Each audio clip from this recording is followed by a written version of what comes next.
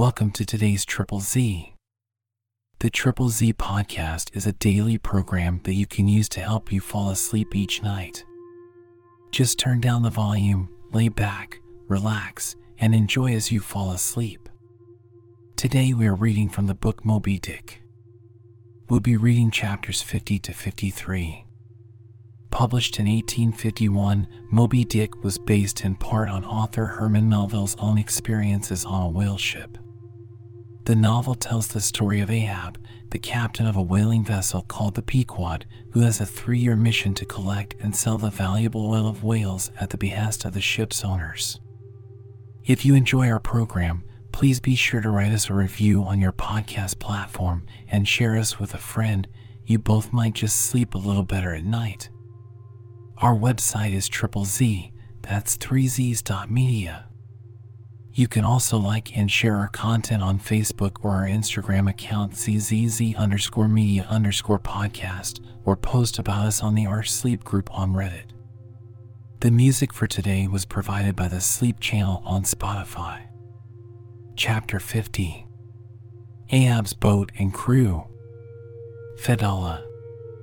Who would have thought it, Flask, cried Stubb. If I had but one leg you would not catch me in a boat, unless maybe to stop the plug hole with my timber toe. Oh, he's a wonderful old man. I don't think it's so strange, after all, on that account, said Flask. If his leg were off at the hip, now, it would be a different thing. That would disable him, but he has one knee, and good part of the other left, you know. I don't know that, my little man. I never yet saw him kneel. Among whale-wise people it has often been argued whether, considering the paramount importance of his life to the success of the voyage, it is right for a whaling captain to jeopardize that life in the active perils of the chase. So Tamerlane's soldiers often argue with tears in their eyes whether that invaluable life of his ought to be carried into the thickest of the fight. But with Ahab the question assumed a modified aspect. Considering that with 2 legs man is but a hobbling wight in all times of danger, considering that the pursuit of whales is always under great and extraordinary difficulties, that every individual moment, indeed, then comprises a peril, under these circumstances is it wise for any maimed man to enter a whaleboat in the hunt? As a general thing, the joint owners of the Pequod must have plainly thought not. Ahab well knew that although his friends at home would think little of his entering a boat in certain comparatively harmless vicissitudes of the chase, for the sake of being near the scene of action and giving his orders in person, yet for Captain Ahab to have a boat actually apportioned to him as a regular headsman in the hunt, above all for Captain Ahab to be supplied with 5 extra men as that same boat's crew, he well knew that such generous conceits never entered the heads of the owners of the Pequod. Therefore he had not solicited a boat's crew from them, nor had he in any way hinted his desires on that head. Nevertheless, he had taken private measures of his own touching all that matter. Until Cabaco's published discovery, the sailors had little foreseen it, though to be sure when, after being a little while out of port, all hands had concluded the customary business of fitting the whaleboats for service, when some time after this Ahab was now and then found bestirring himself in the matter of making thole pins with his own hands for what was thought to be one of the spare boats, and even solicitously cutting the small wooden skewers, which when the line is running out are pinned over the groove in the bow. When all this was observed in him, and particularly his solicitude in having an extra coat of sheathing in the bottom of the boat, as if to make it better withstand the pointed pressure of his ivory limb, and also the anxiety he evinced in exactly shaping the thigh-board, or clumsy cleat, as it is sometimes called, the horizontal piece in the boat's bow for bracing the knee against and darting or stabbing at the whale, when it was observed how often he stood up in that boat with his solitary knee fixed in the semicircular depression in the cleat, and with the carpenter's chisel gouged out a little here and straightened it a little there, all these things, I say, had awakened much interest and curiosity at the time. But almost everybody supposed that this particular preparative heedfulness in Ahab must only be with a view to the ultimate chase of Moby Dick, for he had already revealed his intention to hunt that mortal monster in person. But such a supposition did by no means involve the remotest suspicion as to any boat's crew being assigned to that boat. Now, with the subordinate phantoms, what wonder remained soon waned away, for in a whaler wonders soon wane. Besides, now and then such unaccountable odds and ends of strange nations come up from the unknown nooks and ash-holes of the earth to man these floating outlaws of whalers, and the ships themselves often pick up such queer castaway creatures found tossing about the open sea on planks, bits of wreck, oars, whaleboats, canoes, blown-off Japanese junks, and what not, that Beelzebub himself might climb up the side and step down into the cabin to chat with the captain, and it would not create any unsubduable excitement in the forecastle. But be all this as it may, certain it is that while the subordinate phantoms soon found their place among the crew, though still as it were somehow distinct from them, yet that hair-turbaned Fedallah remained a muffled mystery to the last. Whence he came in a mannerly world like this, by what sort of unaccountable tie he soon evinced himself to be linked with Ahab's peculiar fortunes, nay, so far as to have some sort of a half-hinted influence, heaven knows, but it might have been even authority over him, all this none knew. But one cannot sustain an indifferent air concerning Fedallah. He was such a creature as civilized, domestic people in the temperate zone only see in their dreams, and that but dimly, but the like of whom now and then glide among the unchanging Asiatic communities, especially the Oriental Isles to the east of the continent, those insulated, immemorial, unalterable countries, which even in these modern days still preserve much of the ghostly aboriginalness of Earth's primal generations, when the memory of the first man was a distinct recollection, and all men his descendants, unknowing whence he came, on each other as real phantoms, and asked of the sun and the moon why they were created and to what end, when though, according to Genesis, the angels indeed consorted with the daughters of men, the devils also, had the uncanonical rabbins, indulged in mundane amours. Chapter 51. The Spirit Spout. Days, weeks passed, and under easy sail, the ivory Pequod had slowly swept across 4 several cruising grounds, that off the Azores, off the Cape de Verdes, on the Plate, so called, being off the mouth of the Rio de la Plata, and the Carroll Ground, an unstaked, watery locality, southerly from St. Helena. It was while gliding through these latter waters that one serene and moonlight night, when all the waves rolled by like scrolls of silver, and, by their soft, suffusing seethings, made what seemed a silvery silence, not a solitude, on such a silent night a silvery jet was seen far in advance of the white bubbles at the bow. Lit up by the moon, it looked celestial, seemed some plumed and glittering god uprising from the sea. Fedallah first described this jet. For of these moonlight nights, it was his wont to mount to the mainmast head, and stand a lookout there with the same precision as if it had been day. And yet, though herds of whales were seen by night, not one whaleman in 100 would venture a lowering for them. You may think with what emotions, then, the seaman beheld this old Oriental perched aloft at such unusual hours, his turban and the moon, companions in one sky. But when, after spending his uniform interval there for several successive nights without uttering a single sound, when, after all this silence, his unearthly voice was heard announcing that silvery, moonlit jet, every reclining mariner started to his feet as if some winged spirit had lighted in the rigging and hailed the mortal crew. There she blows. Had the trump of judgment blown, they could not have quivered more, yet still they felt no terror, rather pleasure. For though it was a most unwonted hour, yet so impressive was the cry, and so deliriously exciting, that almost every soul on board instinctively desired a lowering. Walking the deck with quick, side-lunging strides, Ahab commanded the t-gallant sails and royals to be set, and every stunsail spread. The best man in the ship must take the helm. Then, with every masthead manned, the piled-up craft rolled down before the wind. The strange, upheaving, lifting tendency of the taffrail breeze filling the hollows of so many sails made the buoyant, hovering deck to feel like air beneath the feet, while still she rushed along, as if two antagonistic influences were struggling in her, one to mount direct to heaven, the other to drive yawningly to some horizontal goal. And had you watched Ahab's face that night, you would have thought that in him also two different things were warring. While his one live leg made lively echoes along the deck, every stroke of his dead limb sounded like a coffin tap. On life and death this old man walked. But though the ship so swiftly sped, and though from every eye, like arrows, the eager glances shot, yet the silvery jet was no more seen that night. Every sailor swore he saw it once, but not a second time. This midnight spout had almost grown a forgotten thing when, some days after, lo! At the same silent hour, it was again announced, again it was described by all, but upon making sail to overtake it, once more it disappeared as if it had never been.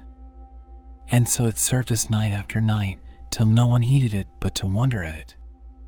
Mysteriously jetted into the clear moonlight, or starlight, as the case might be, disappearing again for one whole day, or 2 days, or 3, and somehow seeming at every distinct repetition to be advancing still further and further in our van, this solitary jet seemed forever alluring us on.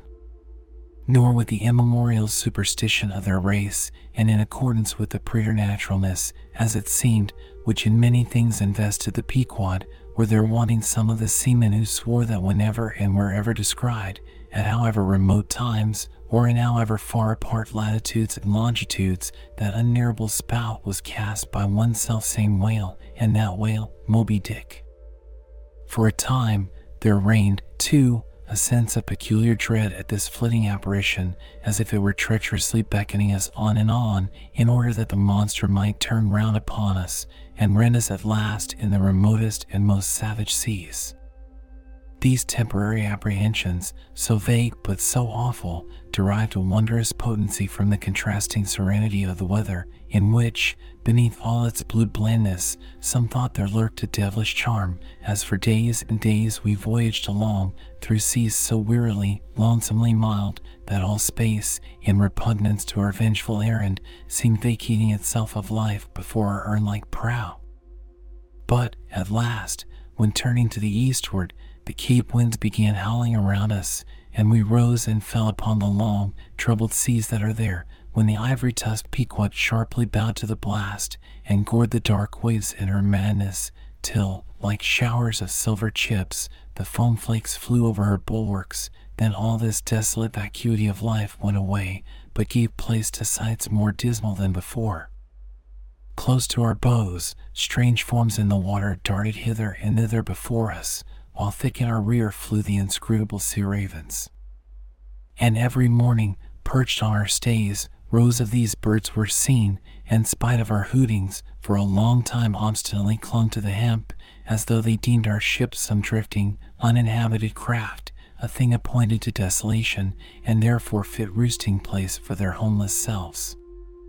And heaved, still unrestingly heaved the black sea, as if its vast tides were a conscience, and the great mundane soul were in anguish and remorse for the long sin and suffering it had bred. Cape of Good Hope, do they call ye? Rather Cape Tormentoso, as called of yore, for long allured by the perfidious silences that before had attended us, we found ourselves launched into this tormented sea, where guilty beings transformed into those fowls and these fish seemed condemned to swim on everlastingly without any haven in store, or beat that black air without any horizon. But calm, snow-white, and unvarying, still directing its fountain of feathers to the sky, still beckoning us on from before, the solitary jet would at times be descried. During all this blackness of the elements, Ahab, though assuming for the time the almost continual command of the drenched and dangerous deck, manifested the gloomiest reserve, and more seldom than ever addressed his mates. In tempestuous times like these, after everything above and aloft has been secured, nothing more can be done but passively to await the issue of the gale. Then captain and crew become practical fatalists. So, with his ivory leg inserted into its accustomed hole, and with one hand firmly grasping a shroud, Ahab for hours and hours would stand gazing dead to windward, while an occasional squall of sleet or snow would all but congeal his very eyelashes together. Meantime, the crew, driven from the forward part of the ship by the perilous seas that burstingly broke over its bows, stood in a line along the bulwarks in the waist, and the better to guard against the leaping waves, each man had slipped himself into a sort of bowline secured to the rail, in which he swung as in a loosened belt. Few or no words were spoken, and the silent ship, as if manned by painted sailors in wax, day after day tore on through all the swift madness and gladness of the demoniac waves. By night the same muteness of humanity before the shrieks of the ocean prevailed. Still in silence the men swung in the bowlines, still wordless Ahab stood up to the blast. Even when weary nature seemed demanding repose, he would not seek that repose in his hammock. Never could Starbuck forget the old man's aspect, when one night, going down into the cabin to mark how the barometer stood, he saw him with closed eyes sitting straight in his floor-screwed chair, the rain and half-melted sleet of the storm from which he had some time before emerged, still slowly dripping from the unremoved hat and coat. On the table beside him lay unrolled one of those charts of tides and currents which have previously been spoken of. His lantern swung from his tightly clenched hand. Though the body was erect, the head was thrown back so that the closed eyes were pointed towards the needle of the telltale that swung from a beam in the ceiling. Asterisk, the cabin compass is called the telltale because without going to the compass at the helm, the captain, while below, can inform himself of the course of the ship. Terrible old man, thought Starbuck with a shudder, sleeping in this gale, still thou steadfastly eyest thy purpose. Chapter 52. The Albatross. Southeastward from the Cape, off the distant Crossets, a good cruising ground for right whalemen, a sail loomed ahead, the Goney Albatross by name. As she slowly drew nigh, from my lofty perch at the foremast head, I had a good view of that sight so remarkable to a tyro in the far ocean fisheries, a whaler at sea, and long absent from home. As if the waves had been fullers, this craft was bleached like the skeleton of a stranded walrus. All down her sides, this spectral appearance was traced with long channels of reddened rust, while all her spars and her rigging were like the thick branches of trees furred over with hoarfrost. Only her lower sails were set.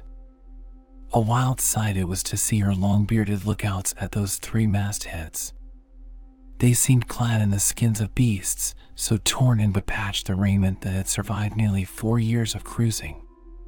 Standing in iron hoops nailed to the mast, they swayed and swung over a fathomless sea, and though, when the ship slowly glided close under our stern, we 6 men in the air came so nigh to each other that we might almost have leaped from the mastheads of one ship to those of the other, yet those forlorn-looking fishermen, mildly eyeing us as they passed, said not one word to our own lookouts, while the quarter-deck hail was being heard from below.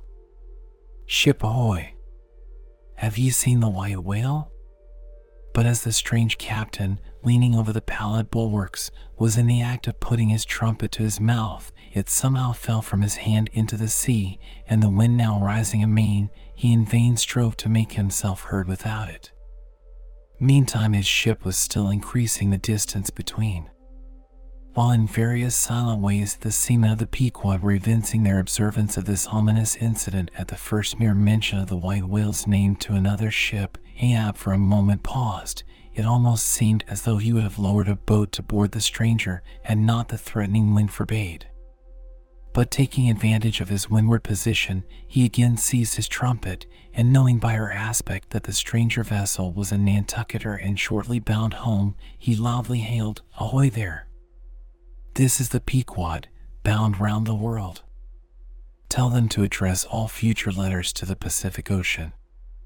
And this time 3 years, if I am not at home, tell them to address them too." At that moment the two wakes were fairly crossed, and instantly, then, in accordance with their singular ways, shoals of small harmless fish, that for some days before had been placidly swimming by our side, darted away with what seemed shuddering fins, and ranged themselves fore and aft with the stranger's flanks. Though in the course of his continual voyagings Ahab must often before have noticed a similar sight, yet, to any monomaniac man, the various trifles capriciously carry meanings. "Swim away from me, do ye?" murmured Ahab, gazing over into the water. There seemed but little in the words, but the tone conveyed more of deep helpless sadness than the insane old man had ever before evinced. But turning to the steersman, who thus far had been holding the ship in the wind to diminish her headway, he cried out in his old lion voice, "Up helm! Keep her off round the world! Round the world!" There is much in that sound to inspire proud feelings, but whereto does all that circumnavigation conduct? Only through numberless perils to the very point whence we started, where those that we left behind secure were all the time before us. Were this world an endless plain, and by sailing eastward we could forever reach new distances, and discover sights more sweet and strange than any Cyclades or islands of King Solomon, then there were promise in the voyage. But in pursuit of those far mysteries we dream of, or in tormented chase of that demon phantom that, some time or other, swims before all human hearts, while chasing such over this round globe, they either lead us on in barren mazes or midway leave us whelmed. Chapter 53. The Gam. The ostensible reason why Ahab did not go on board of the whaler we had spoken was this: the wind and sea betokened storms. But even had this not been the case, he would not, after all, perhaps, have boarded her, judging by his subsequent conduct on similar occasions, if so it had been that, by the process of hailing, he had obtained a negative answer to the question he put. For, as it eventually turned out, he cared not to consort, even for 5 minutes, with any stranger captain, except he could contribute some of that information he so absorbingly sought. But all this might remain inadequately estimated, were not something said here of the peculiar usages of whaling vessels when meeting each other in foreign seas, and especially on a common cruising ground. If two strangers crossing the Pine Barrens in New York State, or the equally desolate Salisbury Plain in England, if casually encountering each other in such inhospitable wilds, these twain, for the life of them, cannot well avoid a mutual salutation, and stopping for a moment to interchange the news, and, perhaps, sitting down for a while and resting in concert, then, how much more natural that upon the illimitable Pine Barrens and Salisbury Plains of the sea, two whaling vessels descrying each other at the ends of the earth, off lone Fanning's Island, or the far-away King's Mills, how much more natural, I say, that under such circumstances these ships should not only interchange hails, but come into still closer, more friendly and sociable contact. And especially would this seem to be a matter of course, in the case of vessels owned in one seaport, and whose captains, officers, and not a few of the men are personally known to each other, and consequently have all sorts of dear domestic things to talk about. For the long-absent ship, the outward bounder, perhaps, has letters on board. At any rate, she will be sure to let her have some papers of a date a year or two later than the last one on her blurred and thumb-worn files. And in return for that courtesy, the outward-bound ship would receive the latest whaling intelligence from the cruising ground to which she may be destined, a thing of the utmost importance to her. And in degree, all this will hold true concerning whaling vessels crossing each other's track on the cruising ground itself, even though they are equally long absent from home. For one of them may have received a transfer of letters from some third, and now far remote vessel, and some of those letters may be for the people of the ship she now meets. Besides, they would exchange the whaling news, and have an agreeable chat.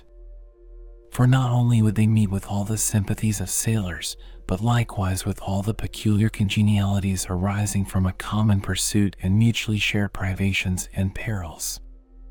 Nor would difference of country make any very essential difference, that is, so long as both parties speak one language, as is the case with Americans and English.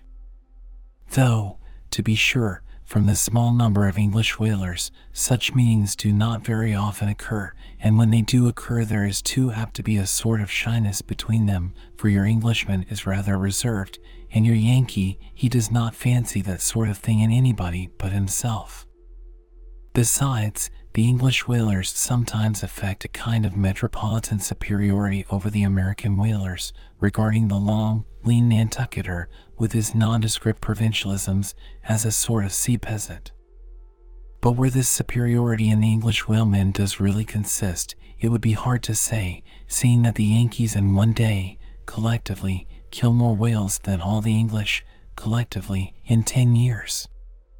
But this is a harmless little foible in the English whale hunters, which the Nantucketer does not take much to heart, probably because he knows that he has a few foibles himself. So, then, we see that of all ships separately sailing the sea, the whalers have most reason to be sociable, and they are so. Whereas, some merchant ships crossing each other's wake in the mid-Atlantic will oftentimes pass on without so much as a single word of recognition, mutually cutting each other on the high seas like a brace of dandies in Broadway, and all the time indulging, perhaps, in finical criticism upon each other's rig. As for men of war, when they chance to meet at sea, they first go through such a string of silly bowings and scrapings, such a ducking of ensigns, that there does not seem to be much right down hearty goodwill and brotherly love about it at all. As touching slave ships meeting, why, they are in such a prodigious hurry, they run away from each other as soon as possible. And as for pirates, when they chance to cross each other's crossbones, the first hail is, "How many skulls?" The same way that whalers hail, "How many barrels?" And that question once answered, pirates straightway steer apart, for they are infernal villains on both sides, and don't like to see overmuch of each other's villainous likenesses. But look at the godly, honest, unostentatious, hospitable, sociable, free and easy whaler. What does the whaler do when she meets another whaler in any sort of decent weather? She has a gam, a thing so utterly unknown to all other ships that they never heard of the name even, and if by chance they should hear of it, they only grin at it and repeat gamesome stuff about spooters and blubber boilers and such like pretty exclamations. Why it is that all merchant seamen, and also all pirates and man-of-war's men and slave ship sailors, cherish such a scornful feeling towards whale ships, this is a question it would be hard to answer.